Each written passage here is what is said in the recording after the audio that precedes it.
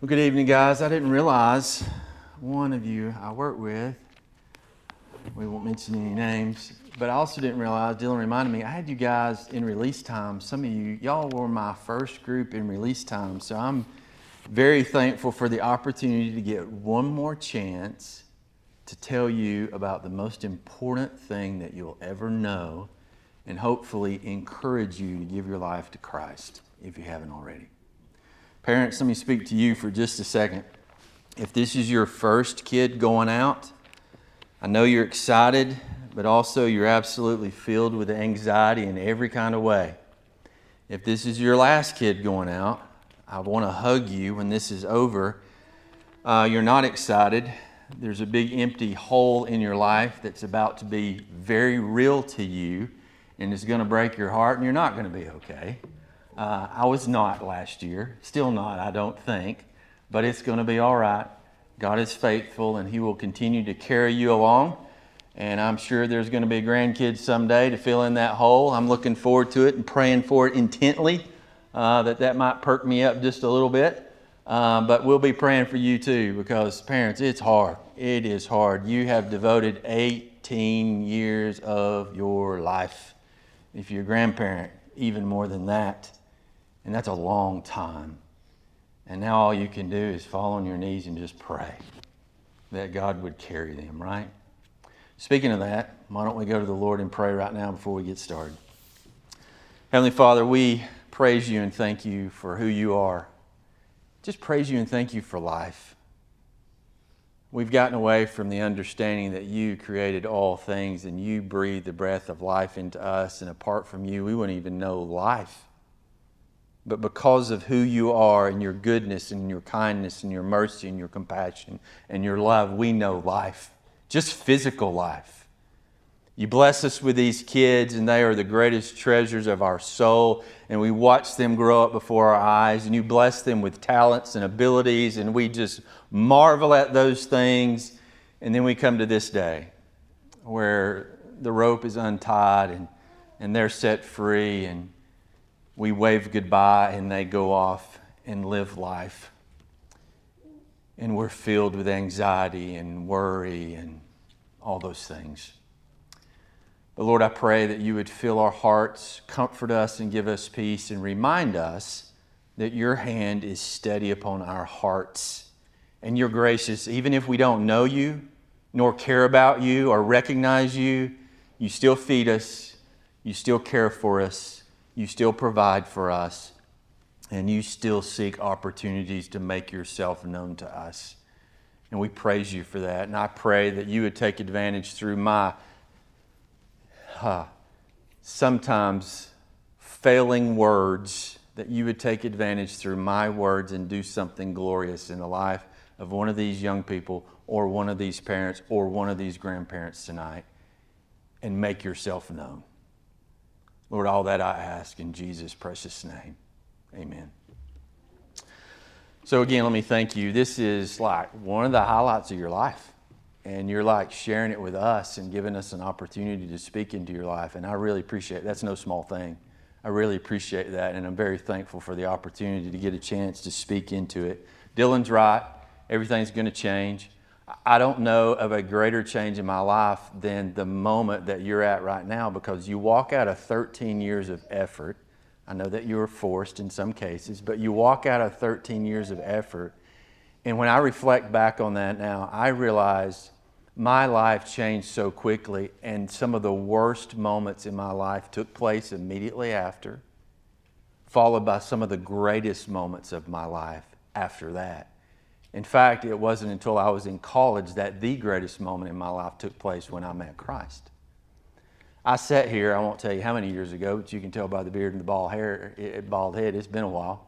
I sat right there and I listened to a man yell for a long time. I sat in the back, in the group. I was on the back row. Didn't really care about what he said. I played the part. Everybody thought I was a Christian. My parents carried me to church. If you asked somebody, they would have told you that I was. But when I reflect back on my class, and I may get some hateful emails, I don't remember any of us being legit. Some of us played the game very well. Others didn't play the game at all. But we played the game of being Christians. And as of right now, I can really only think of one boy that was legit, and he graduated Pisgah. And by the grace of God, he became my roommate and led me to Christ in my dorm room in Auburn. And I understood what it meant to truly follow Christ. The rest of us, we dressed up nice. We put a smile on our face. We changed our language when our parents were around. We walked the part when we needed to walk the part, and we didn't walk the part when we didn't have to walk the part. And with all earnestness, I'm totally away from what I was going to say, with all earnestness, don't do that. Don't play the part. Either be legit with your life or don't. Why play middle ground? It's silly. So tonight when I walk through some of these things, I pray that you are examining your life very carefully. You, not your mom, not your dad, not your friend, not the person sitting next to you. Don't think about somebody else. I want you to think about you and examine your own heart and see where you're at, because that's the real concern. Now, as far as accomplishments go, again, I've got to come back to the congratulations. 13 years is a long time. And again, you may have been forced, but 13 years is still a long time. And you'll find out when you get a little bit older that finishing is way better than starting. We get all excited and start all kinds of things, right? I get a hard time at home a little bit because I've got so many Home Depot bags hanging on door frames and all over the place because I was going to start something and I went and bought something and it's still hanging with the receipt in the bag, but I never got around to it. You're going to find out you can start lots of stuff, but finishing is where it's really at, and finishing is awesome. And you're at a place in your life where you look back and you go, yeah, I finished that. I really walked the whole way. And not everybody does, and not everybody did. But you walked the whole way, and so you finished. Now, there are some things that you accomplished. There's a ton of things that you accomplished. In fact, some of you finished on top academically, and that ought to be recognized. Congratulations. And then again, some of you just finished, but you did finish, and that ought to be recognized. Some of you accomplished some things as athletes that ought to be recognized in all kinds of various sports, and that's really awesome. I wish I knew some of those things. The last time I did this, I did know some of those things, and I paused to recognize them. Those are significant. Some of you obviously accomplished some things musically. I've watched a couple of you grow up musically, and you continue to accomplish those things, and you've done that over the last 13 years. You've become proficient, even excellent at some of those things, and that ought to be recognized. Some of you held positions of leadership over the last 13 years, and some of you learned to follow well over the last 13 years, and that's equally ought to be recognized. Very few people know how to follow. Some of you became very dependable and trustworthy friends. Some of you overcame anxieties that once held you back. Others developed in personal ways that are just too personal to talk about. You know about them. And if they could be recognized, they ought to be recognized because you accomplished those things. And you did so in a really tough context, in a really tough period of time. My testimony that I shared, it wasn't near as difficult as it is today. We had it easy compared to y'all. Y'all have had a tough stretch. And what you've done well during a very tough stretch. But as I said, you deserve recognition, and I'm thankful for the opportunity to play a part in that recognition. And I hope that the rest of this school year goes well and people applauding you, your parents encouraging you. You really need to do that well. Your grandparents encouraging you, your friends encouraging you because you've done it, you finished it, and you've done a good job. And people need to applaud your effort. And I do with all sincerity. I'm not just talking. I really mean it. I applaud you. It's awesome. But there is something that you did not accomplish along the way. In fact, it is the most important thing that you did not even make one step of gain along the way, and that it is justifying yourself before God. There's not a single person in this room over the last 13 years has put 1 foot forth in effort that God recognized and received. There's not a single person in this room that did something, said something, acted in kindness, did some good work, did any kind of effort at all that God looked upon, recognized, accepted, and received. In other words, none of you earned your place in heaven. There's not a single solitary person in this room that has ever earned their place in heaven, nor been accepted by God for who they are or anything they've ever done. Yet, every person I ever ask about their relationship with God and whether or not they'll spend eternity with God, you know what the first thing that they tell me is? Oh, I'm a good person.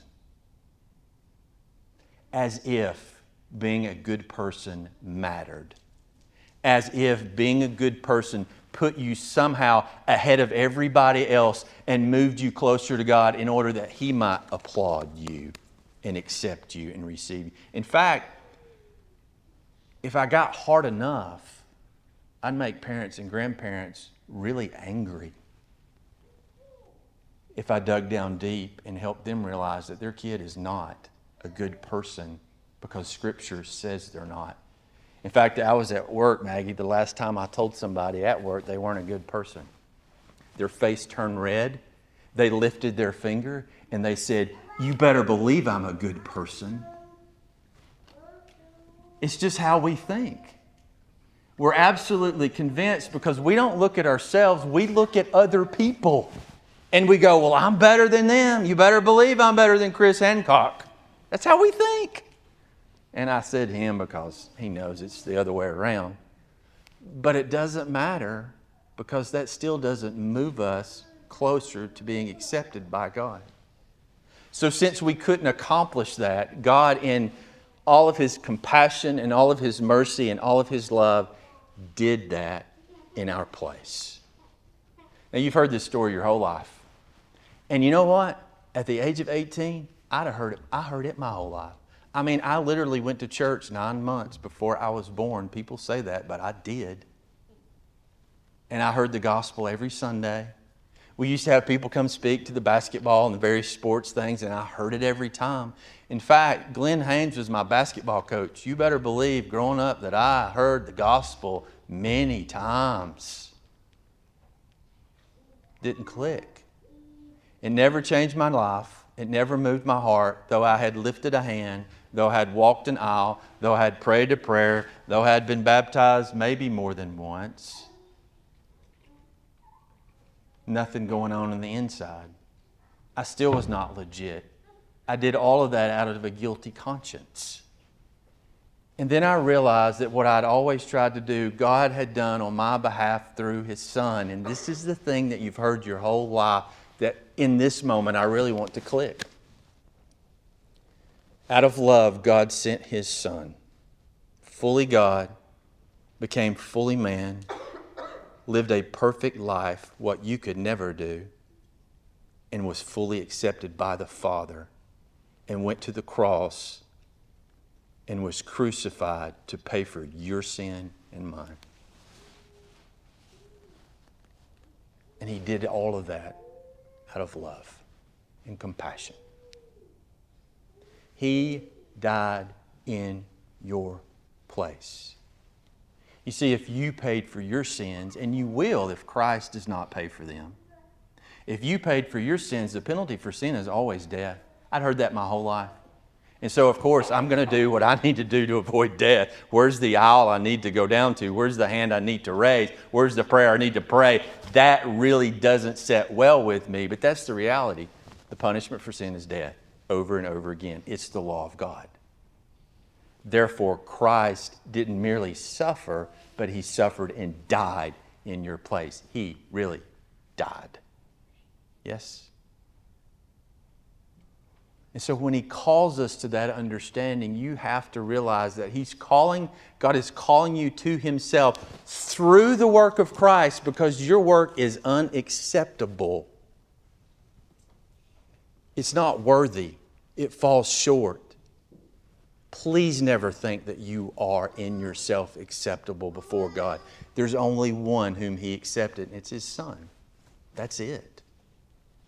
But this is the analogy that I always like to use. If you marry His Son, you're in. Because it's very much like a marriage. You literally are handing your life over to Him. You really do die to yourself and hand your life to Christ. And you're literally, spiritually born again.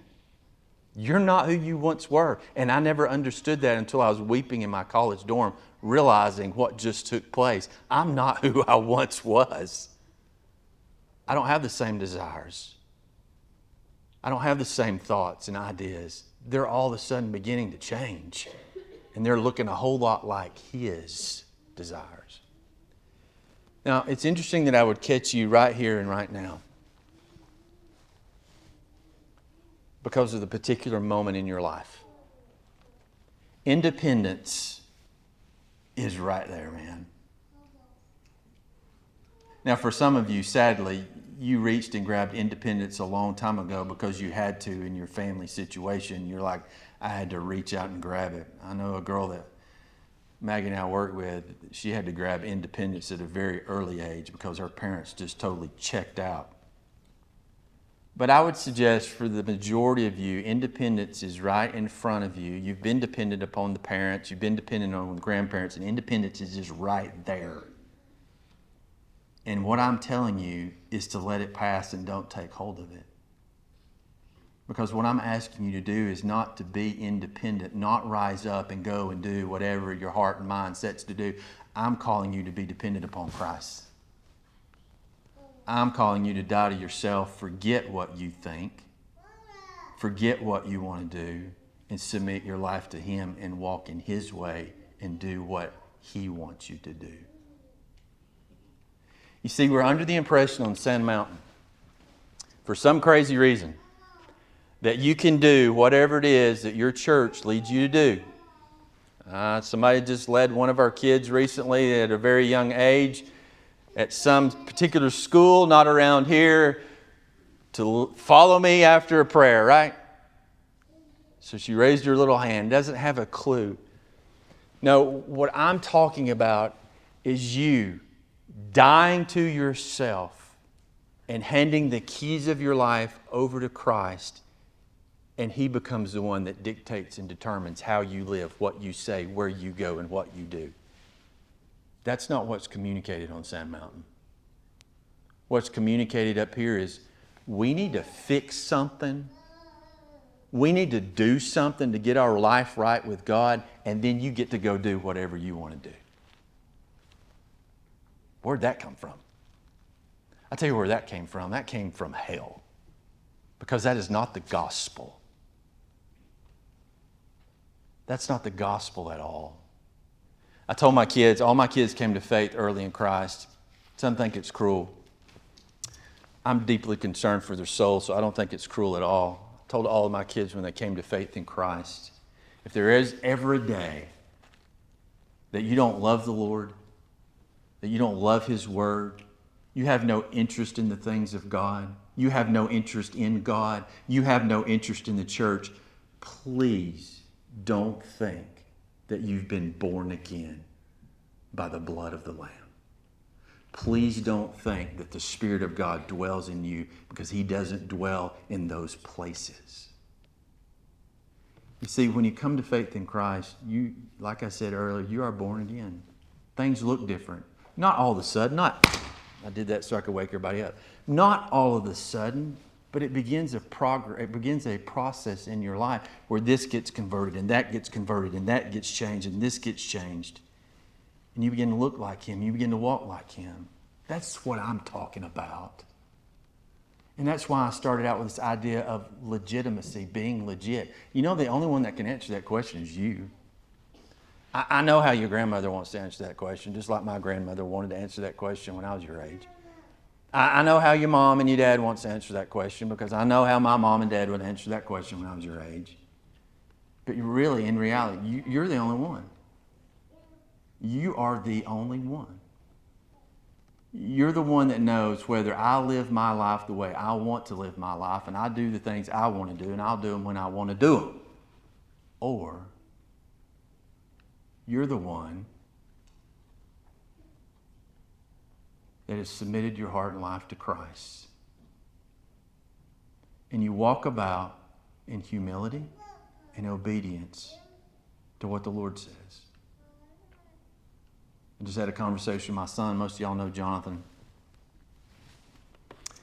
And we were having a conversation about some really difficult things.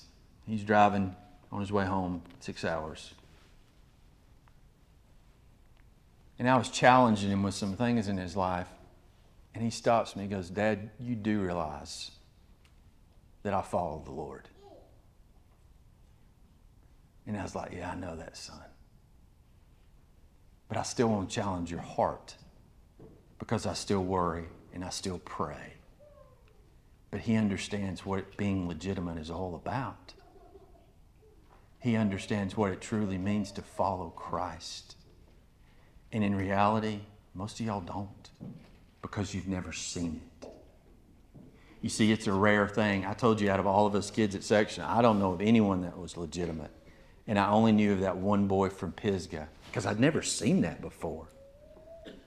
I mean, we'd go on Sunday morning, but you know what we do on Friday night.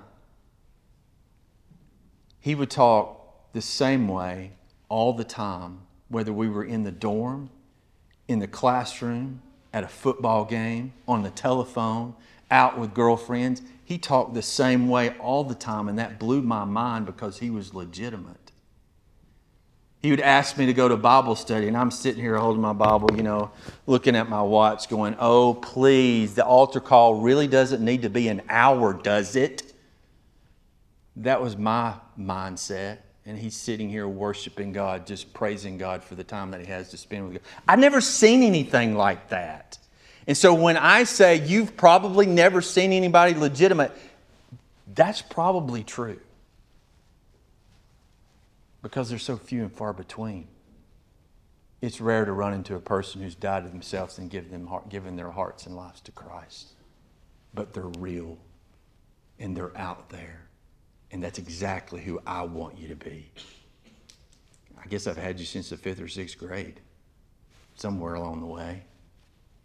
And I'm so thankful for this last chance to pour that into your life. Last things I want to mention, and then we'll pray. I'm not going to be long. I actually didn't do any of this, but oh well. In the Bible, I told Dylan I was going to talk about where you've been, where you're going. I guess I'll get one of them. Where you're going to go, Dylan. How about that? I'll do one of them. It's fascinating in the Bible. It's really simple. It's always 2. It's never more than 2. Let me give you a few examples. There's only 2 gates in the Bible. There is a wide gate that many enter through, but it leads to destruction. And then there's a narrow gate that leads to life, and only a few find it. 2 gates. There's only 2 foundations upon which to build your life. One is built upon the sand, and that is the one who ignores the word of God and winds up in destruction. The other is built upon the rock. That's the one that hears the word of God and stands in the storm. And then lastly, in Psalm 2, and that's where, or rather in Psalm 1, there is 2 ways. There's just 2 ways. There's the way of the blessed and the way of the perishing, or the way of the wicked. And the reason that I bring this up is you're absolutely convinced that there's more than 2 ways. But I'm here to tell you there is absolutely not more than 2 ways.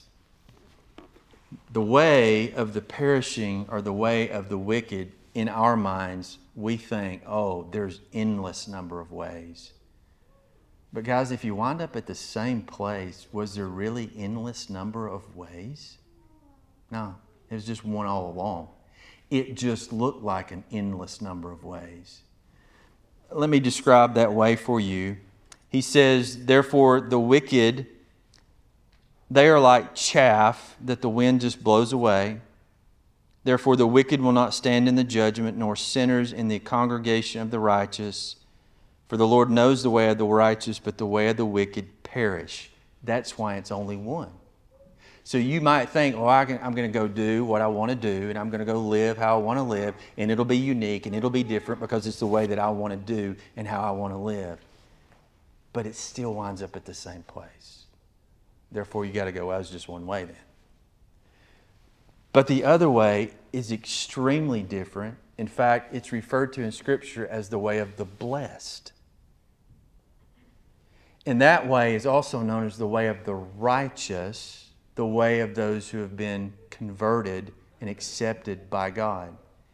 Just a couple of quick things about this. The first thing that's described about this man is what he is not. Listen to this man. He does not walk in the counsel of the wicked. He does not stand in the way of sinners. And he does not sit in the seat of scoffers. Did you notice the progression? Let me help you. Walk, stand, sit. You're like, isn't that backwards? No. You know what sit is a reference to? I'm done. This is where I'm at. This is who I am. This is how I'm going to live. I'm settled. That's sitting. And you're sitting in your own way. And you're committed to your way. You're committed to who you want to be. You're committed to what you want to do. And you don't give a rip. And if anybody asks you about your relationship with Christ, yeah, when I was a kid, here we go. You see, we start with the things that we're not, because in reality that describes who we are apart from Christ. And there's one thing, and I'm done, that describes the way of the man who is blessed. And that way is this: he delights in this.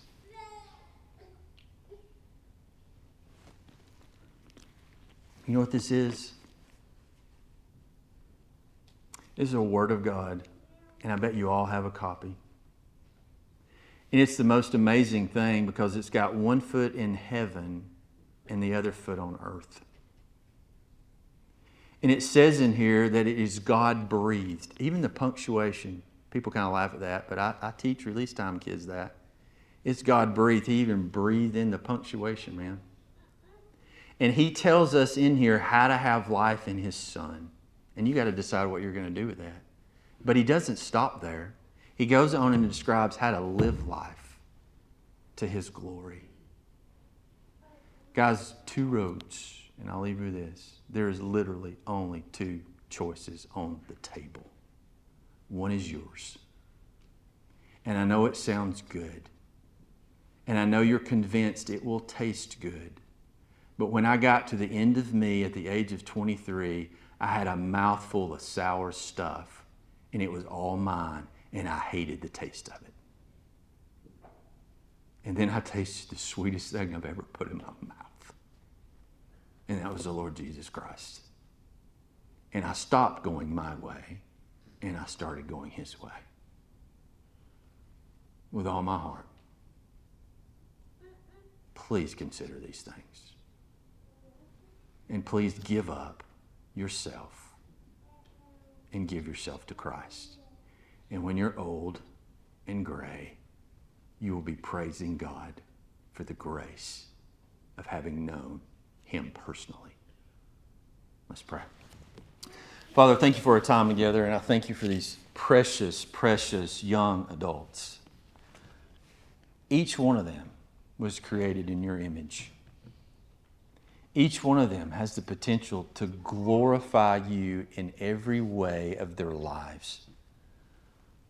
Lord, I pray that in your grace and your compassion that you would move in their lives in a powerful way.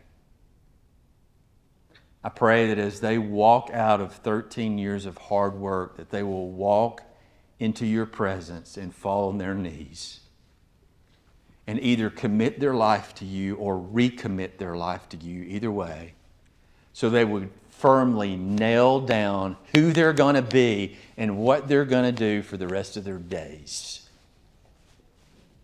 And they would come to the decision that they were going to follow you and be legitimate. Father, whatever they do, I pray that your hand of grace and compassion will continue with them. Father, I'm reminded in this moment about the thief on the cross, spent his whole life in his own way. And we're not guaranteed this, but it certainly does point to your compassion, because in his dying breath, he turned to you, seeking your mercy and your compassion, and you graciously extended your hand. So, Father, whatever decision these guys make, I pray that you would go with them and follow after them in your mercy and your grace and your compassion, and you would continue to work. And I don't care if it's today. I don't care if they're lying in a dorm room floor one day. I don't care if they're in the parking lot after work one day. I don't care if they're laying in their bedroom floor one day. I don't care where it is. I just pray that you would find them and you would move upon them in power and you would cause them to be born again and they will praise you forevermore. All this we pray in Jesus' precious name. Amen.